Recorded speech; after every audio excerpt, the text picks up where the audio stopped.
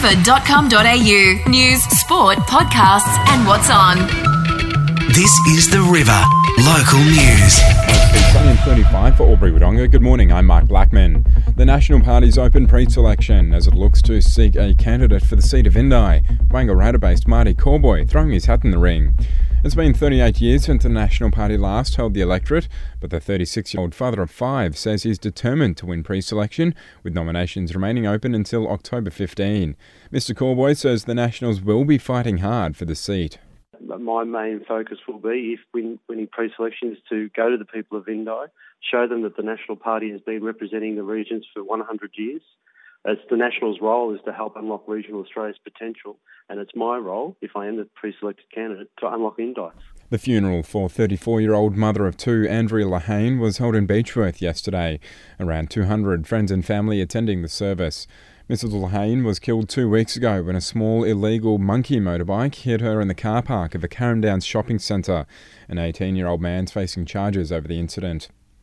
Albury Bakeries dominated the poultry pie section of the 2015 Great Aussie Pie Competition.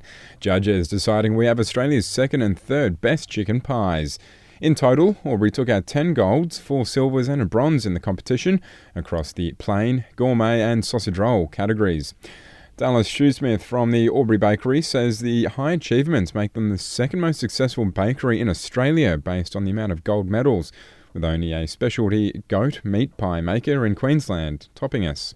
Yeah, I've got a few new flavours that I want to try and introduce over the next year, and the overall thing is taking out some, the full overall category winners for the whole competition.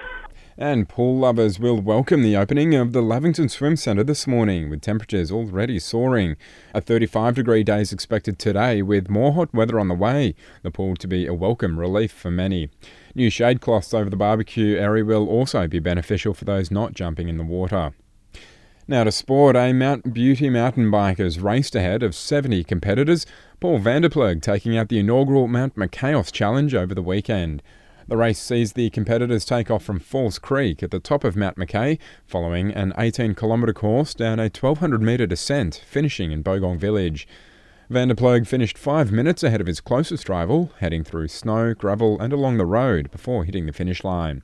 That's the latest Border News and Sport. Everything the Border. Everything the Border. 105.7 The River.